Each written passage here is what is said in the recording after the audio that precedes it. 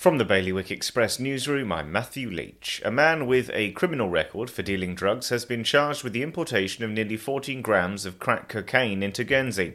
The 35-year-old, who is yet to enter a plea, was intercepted by duty officers on Saturday the 5th of June as he drove off the Condor Liberation in a black Range Rover.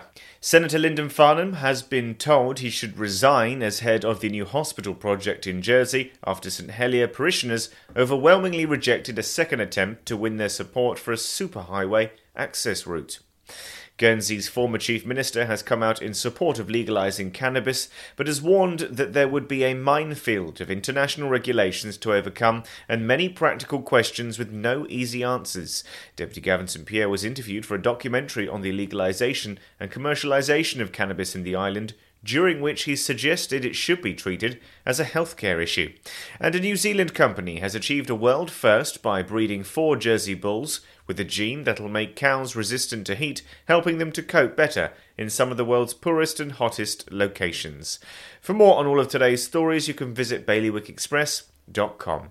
Your weather today is going to be a cloudy day with mist or fog patches. Wind will be a southwesterly light force 2 to 3, and there'll be a top temperature of 18 degrees.